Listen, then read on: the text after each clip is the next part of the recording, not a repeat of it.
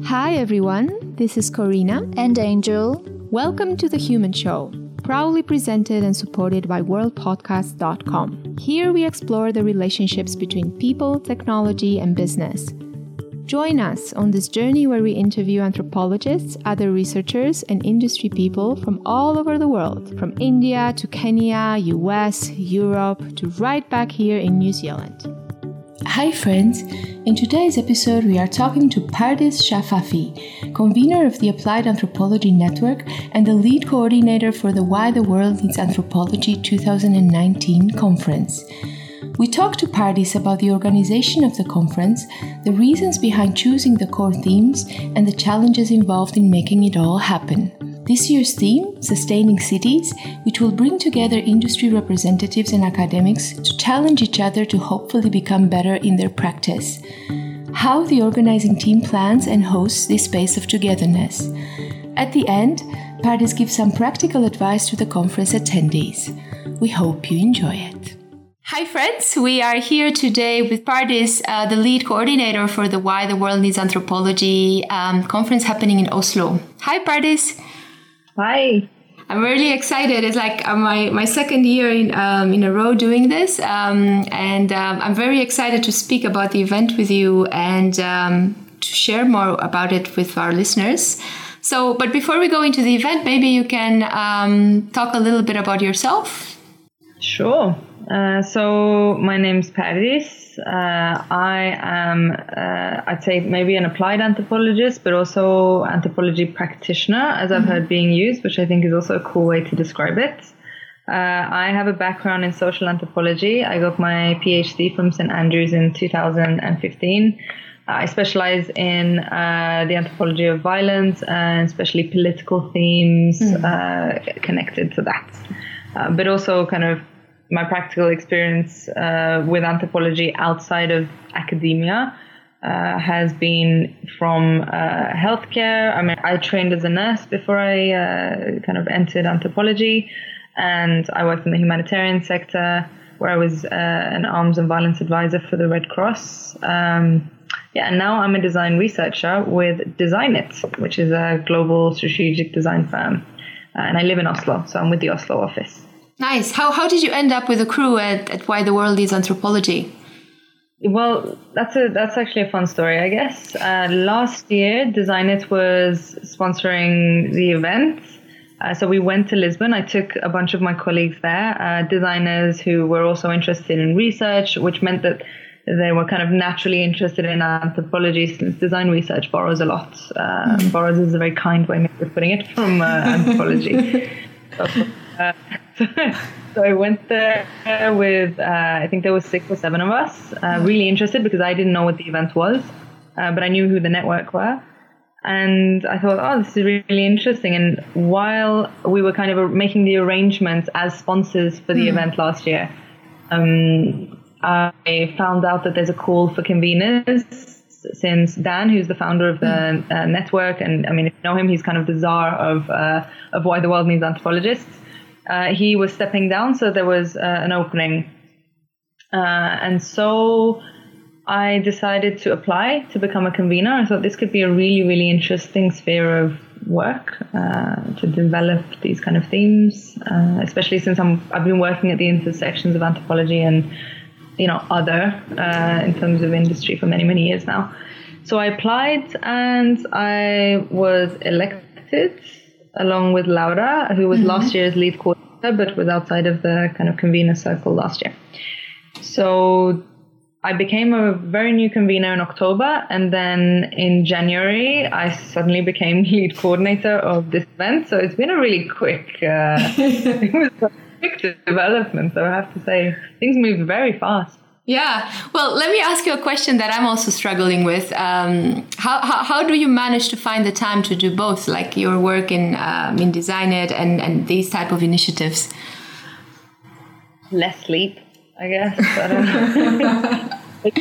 But, I have a really good team, I have to say also. I mean, it is a lot of work, but the great thing about the Applied Anthropology Network is we're naturally quite open to trying new things, and especially new modes of working with regards to the event, which is, this huge thing that happens every year. 400 people on average attend every single year, and it's hosted by the network, who work for free to produce it, and trying to make it, as inclusive as possible for attendees. So, it's a huge task. And this year I said, hey, how about, we get a bigger team on the ground here that can help with the coordination. And we thought that could be a good idea. So we actually, we're quite a few people now. It's not just me. Of course, I'm doing the coordination, but we have somebody who's managing production. We have media and comms. We have volunteer management. All, I'm sure, listening out there. With education. And maybe a connected question to that maybe if you want we can you don't have to answer it, but I've been struggling myself also with this podcast to kind of find the line between doing this inclusively as with a group of volunteers and kind of paying for that work somehow with how are you guys grappling with this? I'm glad you asked, because it's on top of our agenda. The more volunteers we use and the more time we take from people, we tend to discuss, okay, but how are we incentivizing this for the people who take part? Are we not kind of part of the problem if we continue to use people's labor for free? So this year, we're, as well as the people who are in the organizing committee, some of whom have hours contracted from the university. So the University of Oslo is actually paying them for the time they spend, or at least for some of the time that they spend with the event. We also offer them kind of partnerships. So, for example, Katerina has her own consulting firm called Habeo. She's also with WtWnA. I'm sure I'm butchering that. It's a Norwegian word. Who are basically city anthropologists, and they also they work on a consultant kind of basis in the city. And as a result of her input to the event, that her initiative is an official partner, basically. So they're buying a partnership into the event. So it helps their initiative in that sense. So it's just like that. Yeah. As much as possible. That's really interesting. So coming back to this year's event, tell us more about how did you end up with this theme? The theme, I think it was impossible not to actually end up with this kind of theme at this time. I know that the theme preceded me, so it was something that was decided before I joined the network for this year, but it was with an increased focus on the SDGs and responding to very contemporary issues. And I think there has been a lot of talk about it, both in the media and in the classrooms that we're kind of engaged in, and with our clients if we're working in industry. So looking at sustainability with an urban lens seems possible not to include. And that's generally how the theme comes about. What are people talking about right now? So we start with the theme, and then the theme is kind of connected into different industries that would be relevant to work with. And we usually do that by asking, okay, what are the anthropologists doing within this theme right now? And where could they be right now? And that usually leads us to the different industries that are existing, kind of already working across that intersection. Yeah. And how do you look at the discipline itself when it comes to the connection between the disciplines and these themes? Do you approach it from an anthropological perspective? Are there various disciplines that you are opening the doors to have perspectives? How does that work? I think all of the above somehow. We try and we're not very dogmatic when it comes to opening the doors and understanding people-centered approaches. We are a little bit dogmatic when it comes to the fact that this event is organized by anthropologists, and it's supposed to show specifically what anthropology does a little bit differently within that kind of people-centered approach. So we come at it like that. It's like everyone's welcome, but we are going to focus more on anthropology going forward, kind of thing. Yeah.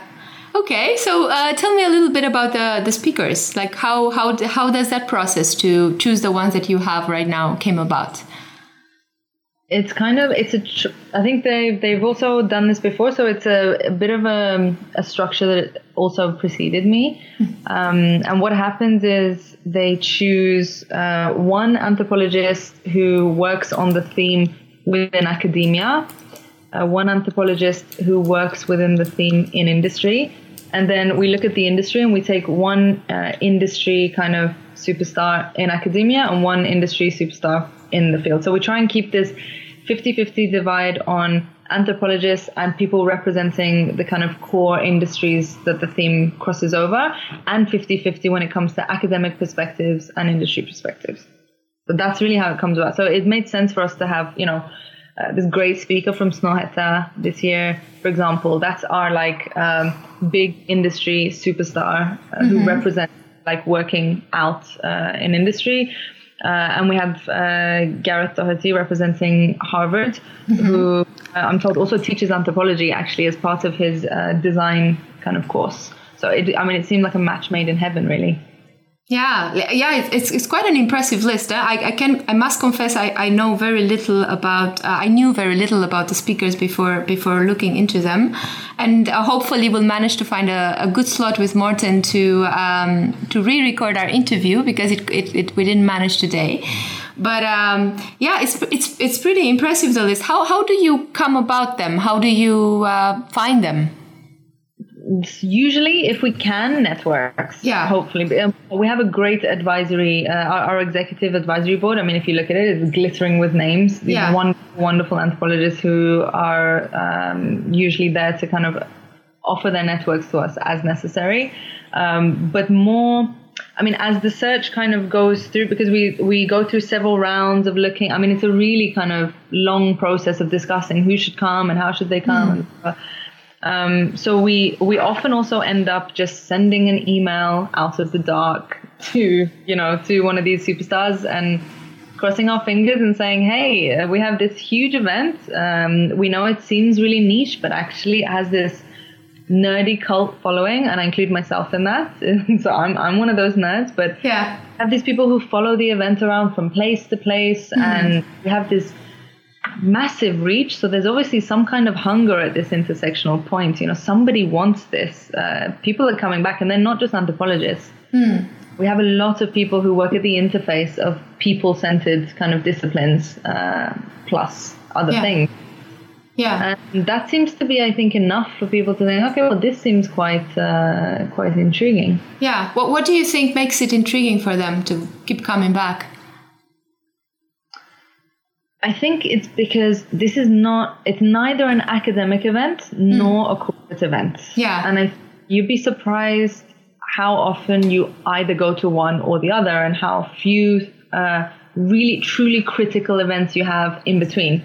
And when I say academic event, I'm talking about really within those formal confines of, hi, I'm going to turn up and there's going to be an older white man usually giving me a lecture for an hour, and maybe 3 terrified people will ask and then because there's huge distance and this massive kind of build up pomp and circumstance really prevents people from engaging in the situation. So you can have wonderful talks, but you won't have any kind of dynamic necessarily.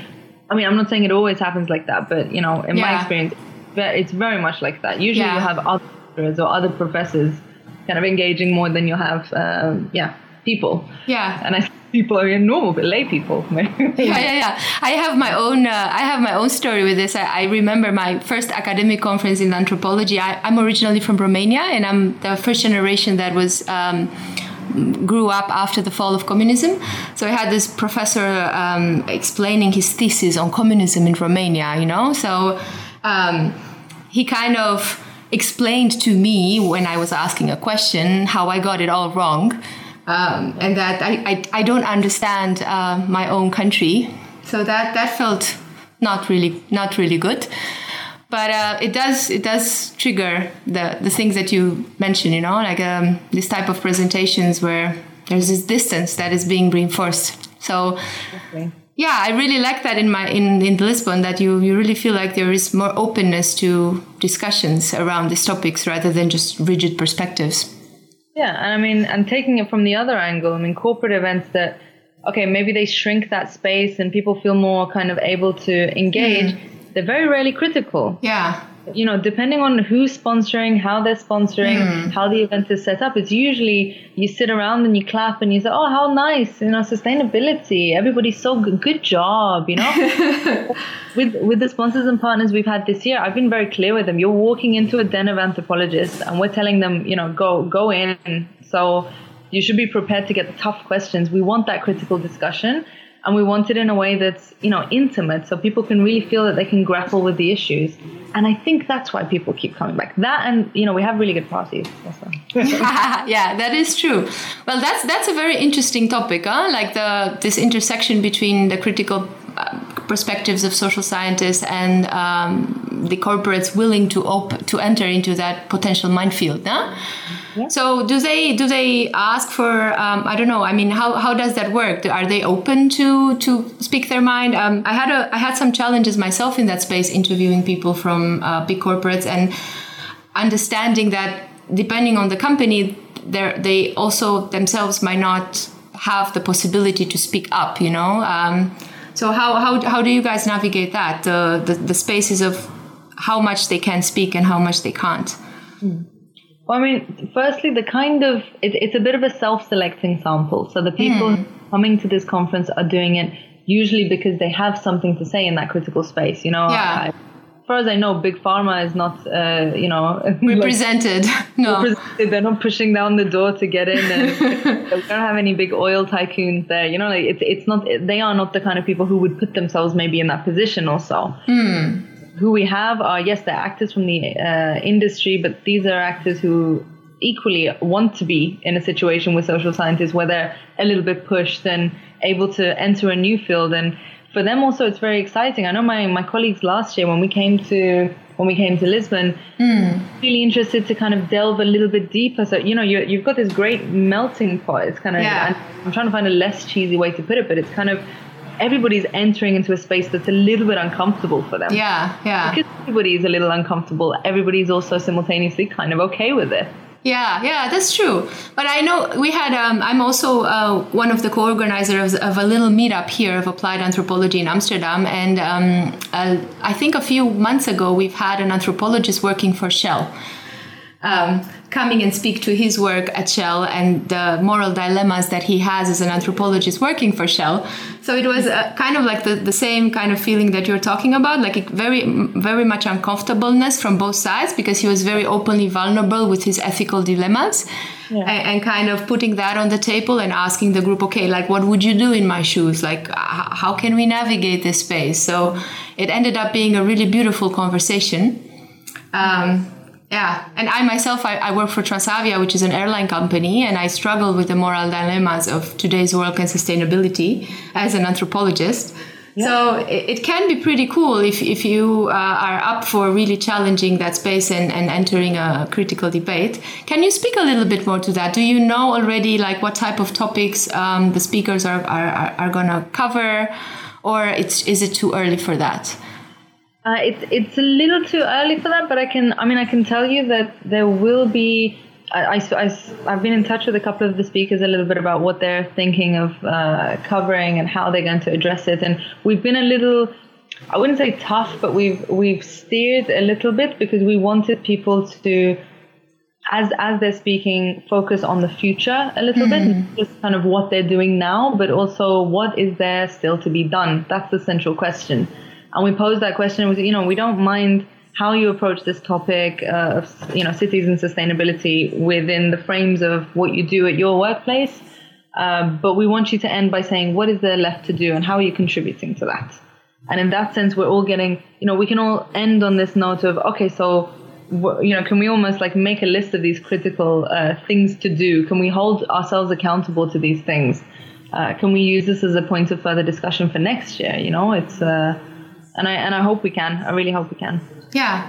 And I wonder, again, coming from my own personal interest, how do anthropologists enter that space of effect? In what sense? Well, in the sense that if you talk about, what else is to be done, my experience, particularly with academic anthropologists, that they stay a lot in the space of what is. And deconstructing what is and showing what is from multiple perspectives, but then moving into the space of, well, what is there to be done and what are we going to do about it also assumes moving into a different positionality to a certain extent. Yeah. I mean, me personally, this is not me representing the network in a sense. I'm here kind of as myself. Yeah. And I happen to be part of the network. But as far as I'm concerned, and really like living and working across that line between academic anthropology and industry, I think it's the dose of medicine that anthropology really needs. Yeah. I'm working in design now. I've been working in design for over a year, really looking at methods and approaches and being pushed to say, okay, but now we've analyzed the problem. Now tell me, how am I going to fix it? Yeah. And the most beautiful thing I've seen is the way that, especially design, and I think, designers come to this event every single year. We see it all the time. They're full of registration lists, UXs, service designers, interaction design. Why? And the reason is because they are living and working at the interface, really, of the world and people. So they talk to individual people, and then they make things that go out into the world. Yeah. You know, why? Of course, they're interested in talking to anthropologists. Like, why wouldn't they be? Understanding how to do that kind of better. And for me, putting designers and anthropologists together it's of course, it's not always. It really depends on your intent, of course, but designers give momentum to the critical analysis that anthropologists are capable of doing. So we need someone to push that a little bit forward. I think when left to our own devices, it's very often static ideas, static analyses. We talk to each other, we huff and puff and say, oh, isn't it terrible that nobody's listening to us? And, you know, we have the godfather of our network and of IASA, Thomas Helen Eriksson, who's just the best ambassador for this, because he just said this great quote that I always use, really, I think almost at every lecture when I talk to students of anthropology. And he says, you know, I'm paraphrasing here, just by the way, you know, when the world is going to shit, and anthropologists are like one of the best placed disciplines to respond and to provide response to this situation, but they're usually busy doing other things. And, you know, really, like, what the hell are we doing? We're so well placed. We're so taking part in public debates on critical issues, but we're just not there. Like, we're just not on that stage. How do we get on that stage? Yeah.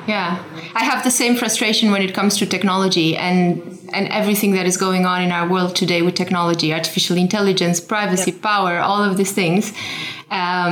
So, it totally resonates with me. But coming back to the conference Pardis, as participants, what type of profile are you expecting? You talked a little bit about this, a lot of designers, a lot of anthropologists, and any other type of professionals? Yeah, I mean, we're seeing a lot of researchers. We're seeing, especially this year because of the theme, we're looking at a lot of people who represent urban planning or who work at kind of a municipality and community level in their respective fields. Architects, urban planners, people who are really working around city building in a different. I'm excited to get them there because they're really the kind of the sub audience for this year according to the theme. And a lot of people who work on environmental change and sustainability issues. Yeah. Great. And I know you guys sell out extremely fast, but are there any other options for those that are interested in the conference to still engage with the content that is produced there? Yeah, I mean, also don't lose hope if you didn't get a ticket. Please do get yourself on the waiting list because in the next couple of weeks, I mean, we're going through and we're looking at capacity. We're going to assess how and whether we can include more places. We want this to be as big and inclusive as possible. But if you're on that waiting list, you'll usually get an email from someone who asks you, like, are you still interested? And then you have to be pretty quick on your feet. If you don't make it, we will be videoing all the content and featuring it on the website. It will be hosted by YouTube, so you can watch the talks. You won't be able to go to the workshops or anything like that, but you can at least And for the lucky ones that have a ticket, but they're still looking for accommodations, any tips? Yeah, we have a deal with Comfort Express, so you'll be able to get a discount if you go through them. All the information is on the website.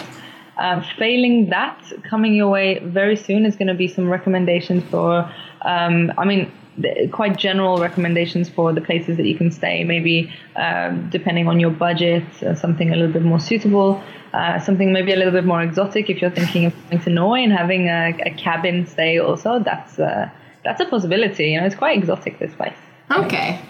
Nice. And for those, let's say, that can't make it for the whole program because it's 3 days, right? No, 2 days and a half, I think. Yeah, it's 2 days and a half. But actually, the third day, you're going to want to come to that. That's more just getting tours. Yeah, that's the easy one. Okay, so the third date for sure. Okay, and just kind of like to wrap it up, tell me a little bit more about what are your thoughts around the future, around maybe expanding the conference, maybe doing it somewhere else. Tell me a little bit about that. Well, it's a really exciting time for the conference and the network. I mean, it's incredibly labor intensive. I can't even begin to tell you how really it takes a village to do this, and it takes a village working for free and alongside their full-time job. So really, if you see any of these really tired looking anthropologists walking around, it's probably somebody involved with the event. Do give them a pat on the shoulder, buy them a cup of coffee or something. But we're really deciding, where do we take this? How do we do this in a way that's fair for participants, for organizers, to continue to deliver this quality content, which we're really, really focused on. We're quite tough on what goes into the program. So we're at a bit of a segue now where those discussions are around kind of how do we organize the funding to do this for every year as it comes. How do we involve people in deciding the theme, maybe open up the possible locations. It's all a little bit open for discussion. So if you're interested in taking part in that discussion, you should definitely come to the third day network meeting. We're quite transparent about it. It will be opened up, and we'll be happily to we'll happily throw it open to for inputs. And if you have any ideas, and if you're listening from somewhere and you think, I really want this conference to come where I am, then equally, drop us a line. It's the worst thing we'll do is say, okay, let's think about this. So don't hesitate to contact us. Yeah. Okay. And just ending it up, any final thoughts you have for those of our listeners that are coming, something that maybe they need to, or not they need to, but it would be nice for them to reflect on or think about, or just anything that you'd like to share? First of all, practically, you're coming at the end of October to Norway, to Oslo, so I would advise you to wear some wool undergarments. Okay. We everywhere you're going to be is going to be pretty warm, but you're going to have to walk places. And I grew up in London, so it took me a while to realize that wool is really smart. So a very thin wool vest underneath whatever you decide to wear. Please wear sensible shoes in case it's snowing. That aside, okay, now moving on to the kind of more kind of reflections aspect of it. I'd say come to this event really with your critical mind very open. Remember that we're not throwing this event to have to high five each other and just to kind of really have rainbows and butterflies around the situation. We depend on you to challenge, to critique, to really reflect deeply on things. Step outside of your comfort zones. Don't come expecting this to be an anthropology party. It's not. You're going to be challenged also as an anthropologist, and you should be prepared to be challenged by people in the industry. As I was saying earlier, everybody will be stepping a little bit out of their comfort zone, so be prepared for that too, and look at how that could make you better in your practice, in your writing, in your work, and how you can bring momentum to the ideas that are presented there. No, beautiful. Well, thank you, Pardis. And I'm looking forward myself also to meeting you face to face at the conference. Likewise. Bye. Don't forget the wool. No. Bye. Thank you for listening, everyone. Follow us on our social media channels and look at the show notes for links to our speakers' work. Join us next time for more interesting conversations.